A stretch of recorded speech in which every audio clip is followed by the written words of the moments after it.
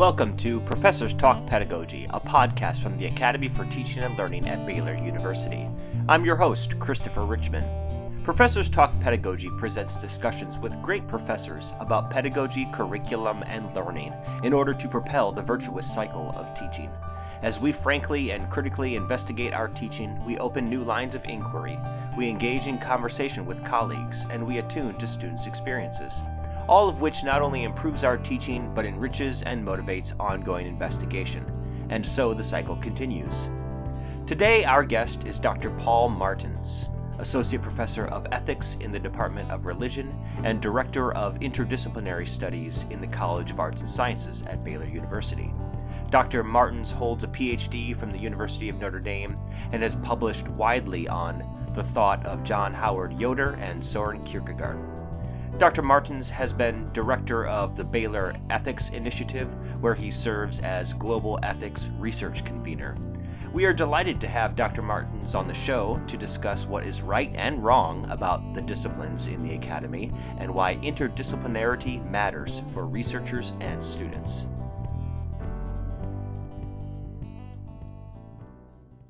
Paul Martens, thank you for joining the show today. Thanks, Christopher. It's great to be here. I want to start by just asking you to, if you could, decipher your title as Director of Interdisciplinary Studies here at Baylor. Well, that is an excellent question. In some ways, that's an evolving title, or at least the job description is evolving as the Office of Interdisciplinary Programs is evolving. Initially, it wasn't much. There has only been an office for a couple of years, but let me just say where it is right now. So we have kind of three groups of things happening under the interdisciplinary umbrella. One is area studies, which by definition are profoundly interdisciplinary, and we have currently four area studies: Latin American studies, Asian studies, Slavic and East European studies, and Middle Eastern studies.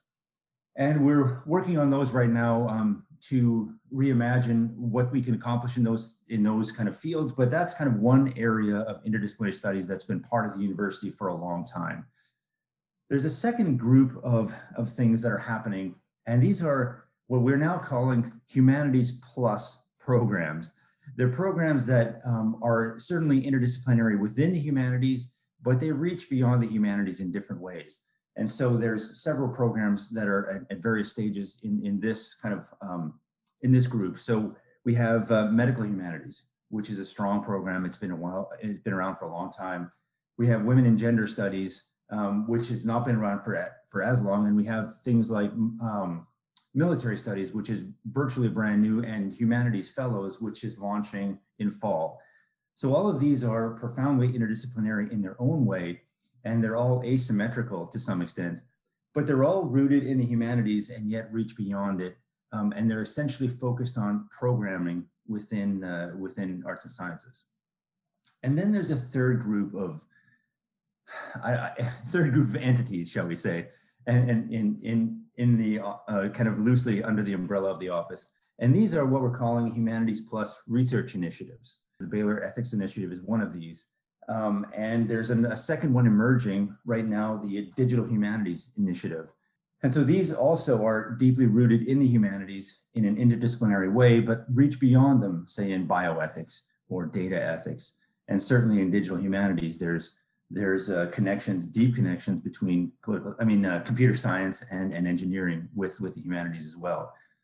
So in some sense, the role I have is to support and encourage the existing programs and growing new programs as necessary in this way. Because as I think most of people at Baylor are familiar with, we're a very traditional department-based university where hiring is done in departments, and that is all fantastic.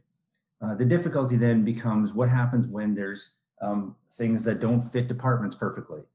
And either departments fight over these things, and then you don't have collaboration like you need, or we need to find a place for these things to flourish. And that's what we're trying to build right now. That's great. I had heard of everything that you just listed off there, and your organization of that is very helpful, except I had not heard of the Humanities Fellows. Can you tell us what that is? Sure. Yeah, so this will be an undergraduate program, an undergraduate major in the College of Arts and Sciences. in which students come in their first year. It's a cohort-based program where students take a heavy dose of core curriculum courses and then a substantial number of humanities courses at their own discretion. And the point here is to allow students to get a full-bodied embrace, a full-body kind of immersion in a variety of humanities. And so it's in some ways a liberal arts education in a classic sense. And yet the students have probably, I think, and now don't quote me on this, but something like 42 hours of electives at the end of the program or built into the program as well. So they can second major, or they can create a program around a theme or topic that they want to pursue. So again, it's rooted in the humanities, but allows for an interdisciplinary kind of shaping of a program that students self-determine in consultation with research faculty. I suppose we should not get too far into the conversation without defining interdisciplinarity. It seems like it's maybe a catch-all term, but I've also seen, and I think you know too, in the literature, some distinctions between interdisciplinarity, multidisciplinary, transdisciplinary. Can you help us sort that out a little bit? Oh yeah, sure. I've got all the answers here. Let's start with first, it's an ambiguous term, and some people will use it. Some people will use these interchangeably, but let's step back for a moment. And I think it's helpful to make sense of these differences if we think about what it means to have a discipline. And I think academic disciplines are things we assume we understand, but in some ways, they're the result of they're deeply rooted in many ways in the medieval university, which had faculties. So you had faculty of theology, faculty of medicine, canon law, and the arts in 1200s. University of Paris, for example. And as we move on through the centuries, you have conflict emerging between these faculties. Who has the final say? So in the medieval world, it was assumed loosely, at least let's say loosely assumed, that theology was the queen of the sciences. And so it got to determine how these were related. Well, in the Enlightenment, the conflict is settled in different ways. And so you have philosophy, which emerges out of the arts, in conflict with theology, and in a kind of move to secularize the university. You have discrete then limits of knowledge ascribed to each discipline. And so what you have encoded then in a 19th century university, which our research universities are kind of loosely based on, is very clear rules about how each discipline understands knowledge, how it describes reality, and what counts as truth in every discipline is different. And so if you understand disciplines in that way, how you understand the relationship between them gets tricky. So multidisciplinary often means, and I think the best way to understand multidisciplinary is when you have multiple disciplines talking about the same problem. And so you have, say, philosophy saying something about a problem, and then you have a political scientist saying something, and then you have a linguistic expert saying something about a problem. And all you have is competing perspectives. So multidisciplinary is when you have multiple disciplines weighing in on a subject or a question. Interdisciplinary then is beginning with multiple disciplines and trying to integrate them into a whole. So you have philosophy saying something and a political scientist saying something, and then trying to find bridges and ways to integrate what they're saying into a larger whole and a better way of seeing a challenge or a problem.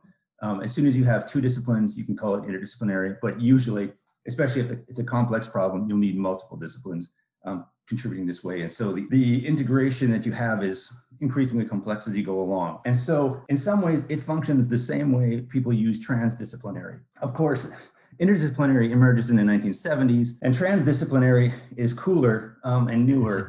And so it's in around early 2000s. And it's the code word for that would be holistic. And in essence, its aim is to accomplish the same thing as a properly integrative interdisciplinarity, but it depends on your kind of semantic parsing of the two terms, integrate and holistic. Yeah, and I've read something also that said that transdisciplinary is maybe a little bit more hopeful, a little bit more liminal in the sense that it's recognizing that some things are just beyond the disciplines and sort of take the tools that we have, but need to look actually beyond any of our disciplines or even the disciplinary whole. Right. And I mean, it depends what you mean by integrating disciplines and moving beyond, because Okay. most of us would understand that there's partial integration when, say, a literary theorist says something and then, 20 years later, theology picks it up and integrates it into their discipline. There's a kind of a partial interdisciplinary like this. And usually in theology, it is about 20 years after. But that's a joke about my own discipline. But holistic in the sense that transdisciplinary tries to indicate is, yes, but none of our tools are currently appropriate for this problem. And my only difficulty in assessing that is, well, we only come from our areas of expertise, and wherever we're going is contiguous with where we're starting. And so the hype of transdisciplinarity is we have to kind of qualitatively move to something else. But then where are we going and what does it mean to be there? And so I love all of the terms, but I just think interdisciplinary captures best how we move in a university in our knowledge growth. So as you were describing the histories of disciplines and thinking about the limits of disciplinary knowledge, it brought to mind to me something that I hadn't really thought about before, which is how this might be related to academic freedom. Because there's this what is now, I suppose, a traditional notion of academic freedom that's very much tied to your discipline and what you're supposed to be an expert on. And I know that this is very much an issue for discussion and debate now, as we see in the Chronicle, folks tweeting on this or that, and then wondering if this is quote unquote covered by academic freedom. So you have any thoughts about that? Oh yeah, I mean, Christopher, you've put your finger on exactly why the conflict of the faculties emerges. I mean, you're talking, the 1700s, late 1700s, early 1800s, when philosophers were trying to make claims that the censors didn't like. And so the conflict of the faculties that Immanuel Kant writes is essentially an argument for why philosophers should get to say what they want to say, because they're not talking about the same things or not following the same rules as theologians are. So therefore, they shouldn't be responsible to the censors in the same way. And that's very, so the notion of academic freedom is deeply tied to the creation of disciplines in many ways. Mm-hmm. Yeah, that's fascinating. Which, as soon as you want to step beyond those things, I mean, and this is where the problems of interdisciplinary come up is, okay, so how do we validate claims that don't fit the criteria each of our disciplines have for knowledge? And then even if they're good claims, how do we value those claims? Right, yes. So let's think a little bit more in terms of the practice of education. Why is interdisciplinarity important for colleges? Well, it's a great question, but I mean, I think the simple, very tongue-in-cheek answer is because life is like that. There's a sense in which none of us experience our life through a single discipline.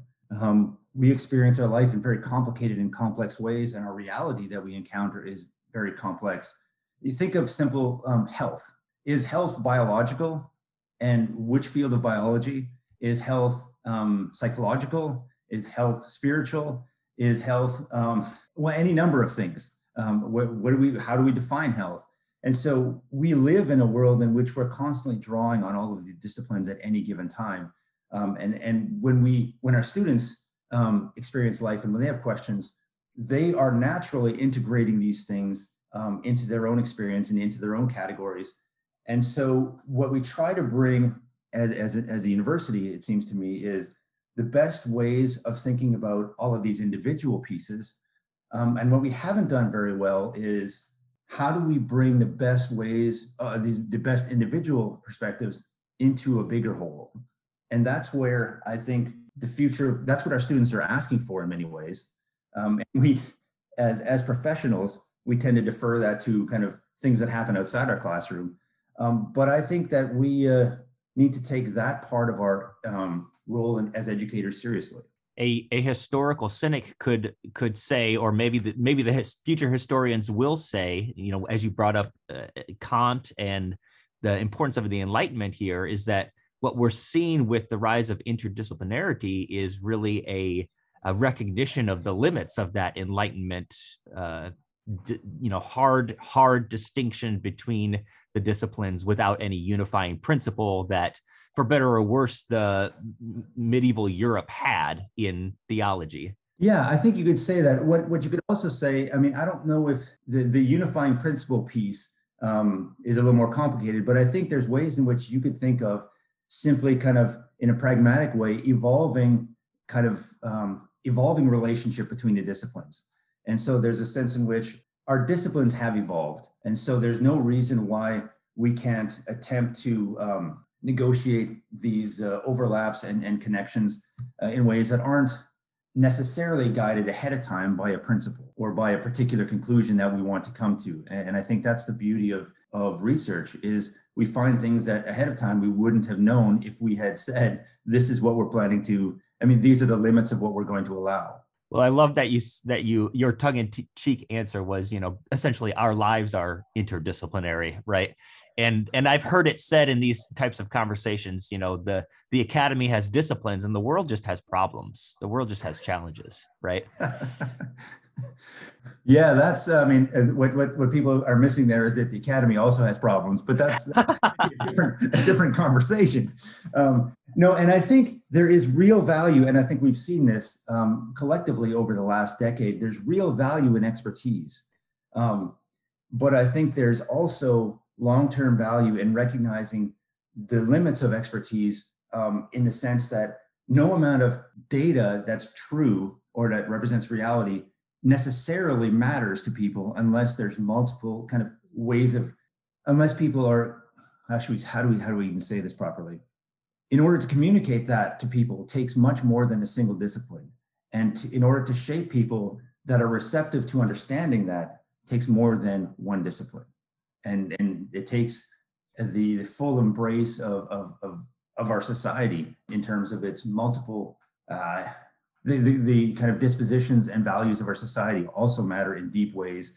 And those are interdisciplinary, if nothing else. So in your role, you are overseeing or working with and facilitating both interdisciplinary teaching and curricula, but also interdisciplinary research. So I'm wondering if you could talk a little bit about how these two things interact with each other or feed into each other.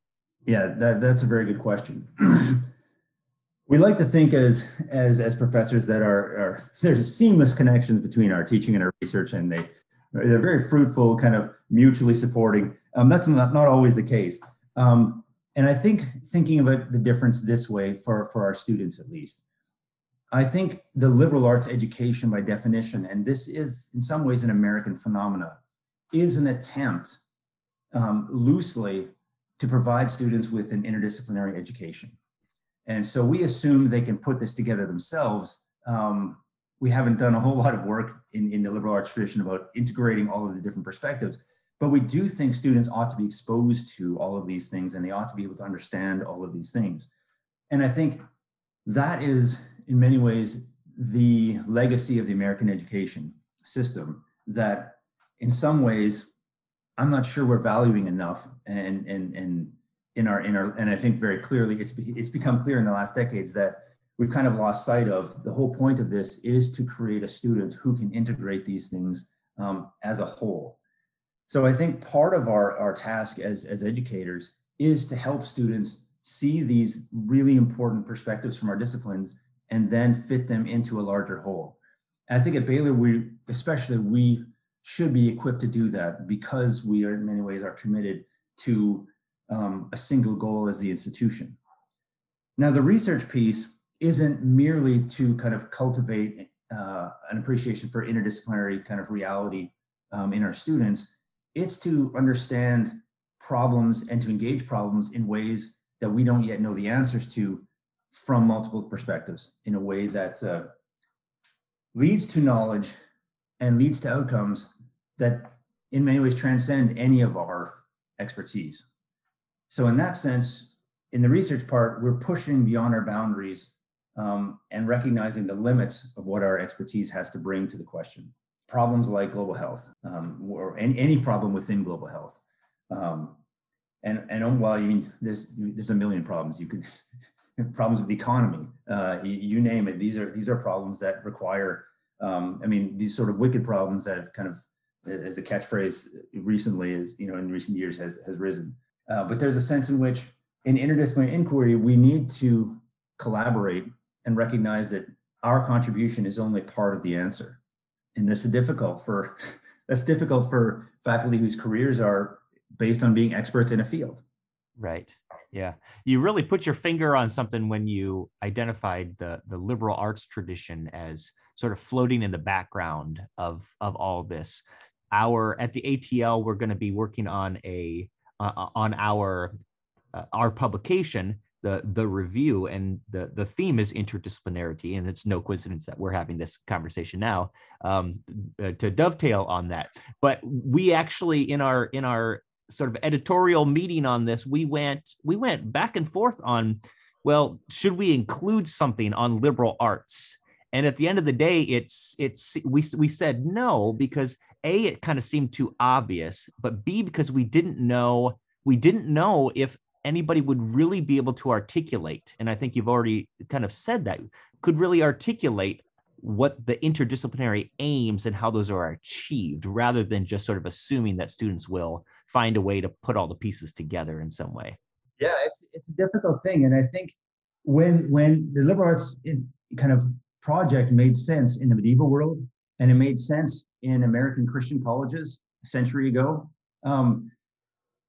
it often doesn't make sense, at least not explicitly, in the way universities function today.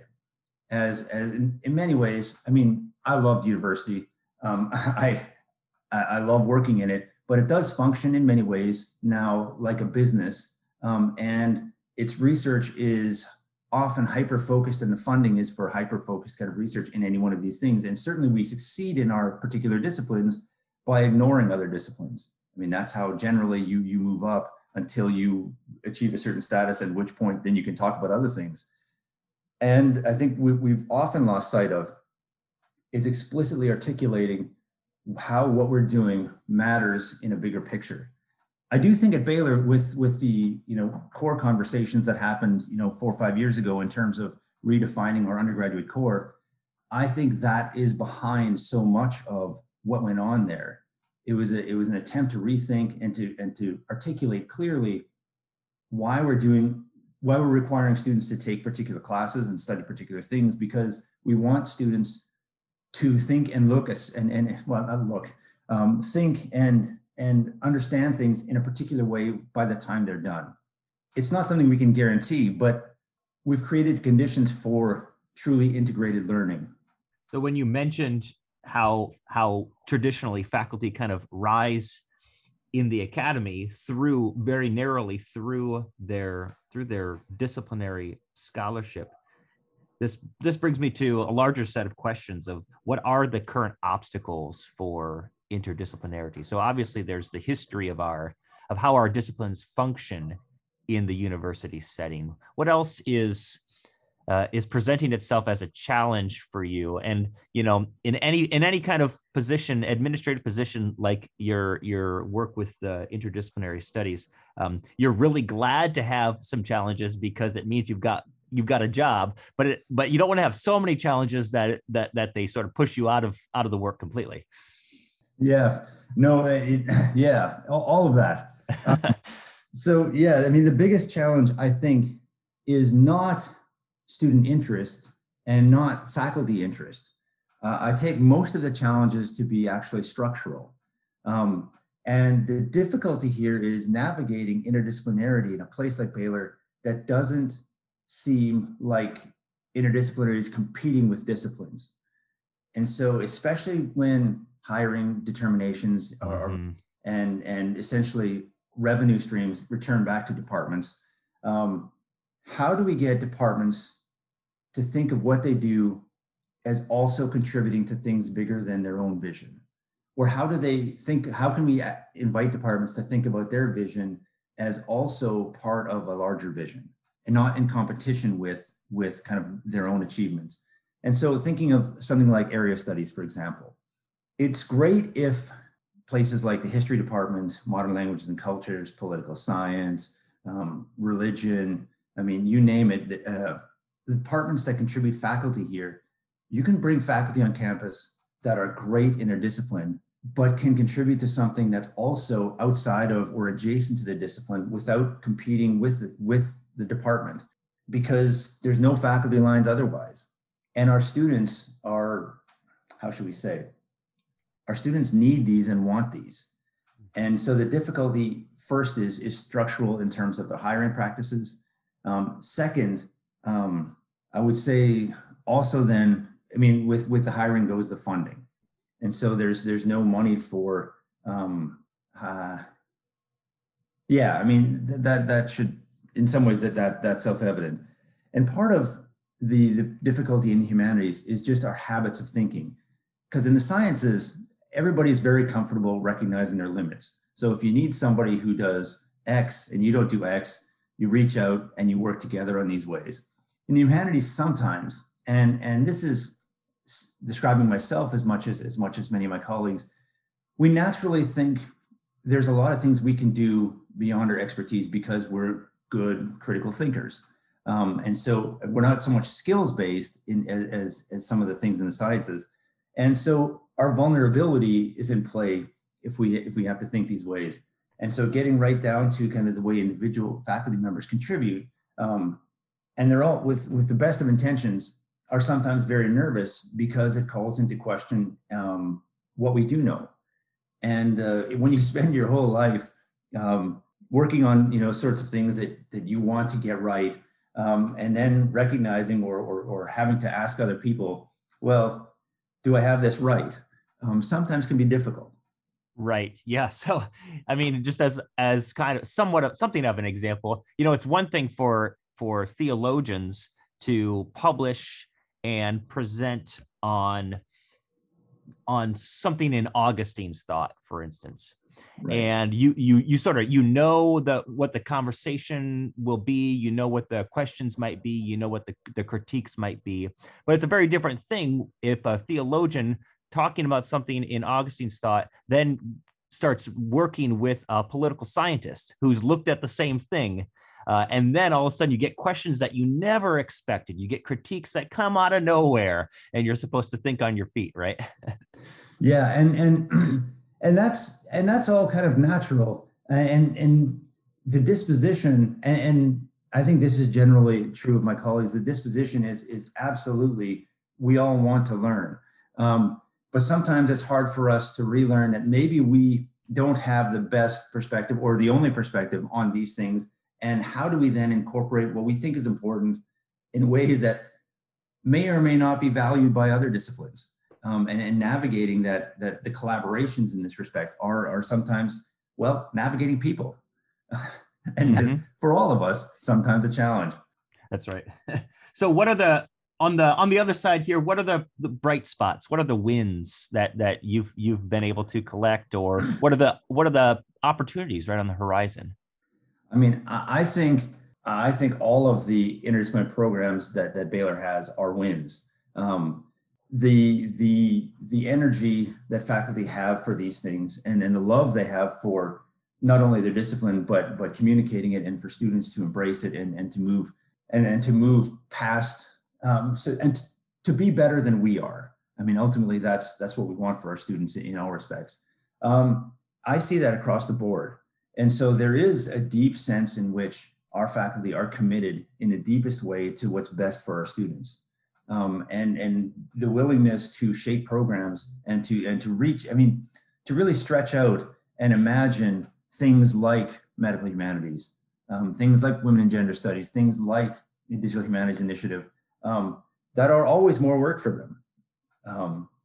And so the bright spots are absolutely there now. And I also think that recently administration, through the coach survey, has recognized that faculty are more interested in these things than perhaps perceived, and is kind of critically engaging these questions, and is facilitating discourse, and all of that's to the good.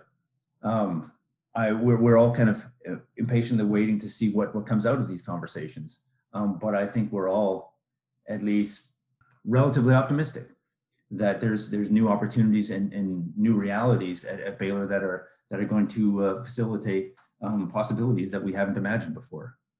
So I want to finish by talking about the student experience a little bit more here. You You mentioned that students are hungry for these kinds of things. They're eager. They want these kinds of learning opportunities.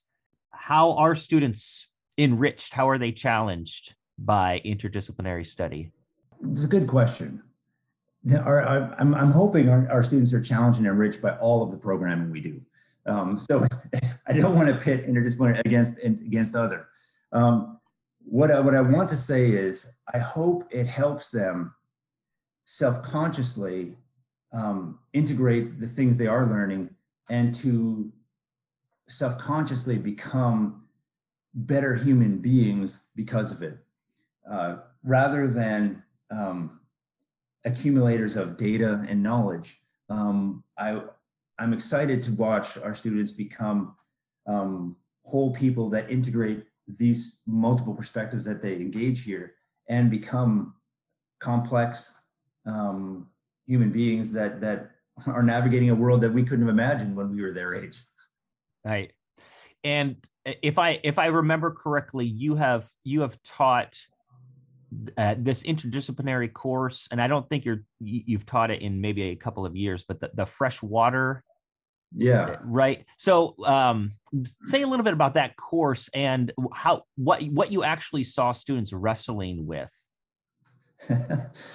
That was a pilot course led by some faculty in School of Education and Museum Studies, and then a variety of us were part of kind of just contributors to this course. It was fantastic and interesting and frustrating, I think, for all of us in different ways. And I think what we had was a preliminary attempt to present students with multiple perspectives on what water looks like in Texas, and focused on the Brazos River. How is the Brazos, what is the Brazos River to Texas? So of course it's environmental, of course it's social, of course it's cultural, of course it's part of the imagination, it's political. And so I think the beautiful thing is you had a bunch of faculty in the same room trying to sort out, okay, what do we want to cover here? What do we want to say? Why do we want to say this as opposed to this? I think in the first iteration, it was much more multidisciplinary than interdisciplinary. I could be wrong about that, but I think for the first go, we were just trying to sort out our own kind of our own limitations in this conversation and how to respond to all of these other perspectives that we know were there, but we've never tried to articulate kind of our own discipline in relation to. I think it would take one or two more times to really do it well, but I think students really enjoyed it. And we had lots of experience on the river itself. And so there's a sense in which it was also kind of experiential learning, which is by definition, again, interdisciplinary. So yeah, I mean, it was wonderful. It was great to get to know a bunch of faculty I wouldn't have otherwise met. And I think the students really were challenged and forced to do some of the work that I think we could have probably done better. That's on us, but we're all trying. Right. All right. Well, Paul Martens, thank you so much for joining the show today and for sharing your insights with us. We really appreciate it. Thanks, Christopher. Appreciate it.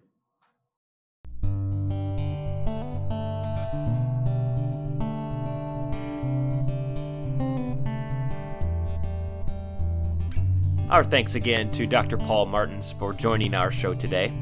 In our show notes, you'll find links to several of the interdisciplinary initiatives that Paul mentioned in our conversation, including Baylor Ethics Initiative and Digital Humanities, as well as a link to Baylor's Office of Interdisciplinary Studies. That's our show. Join us next time for Professors Talk Pedagogy.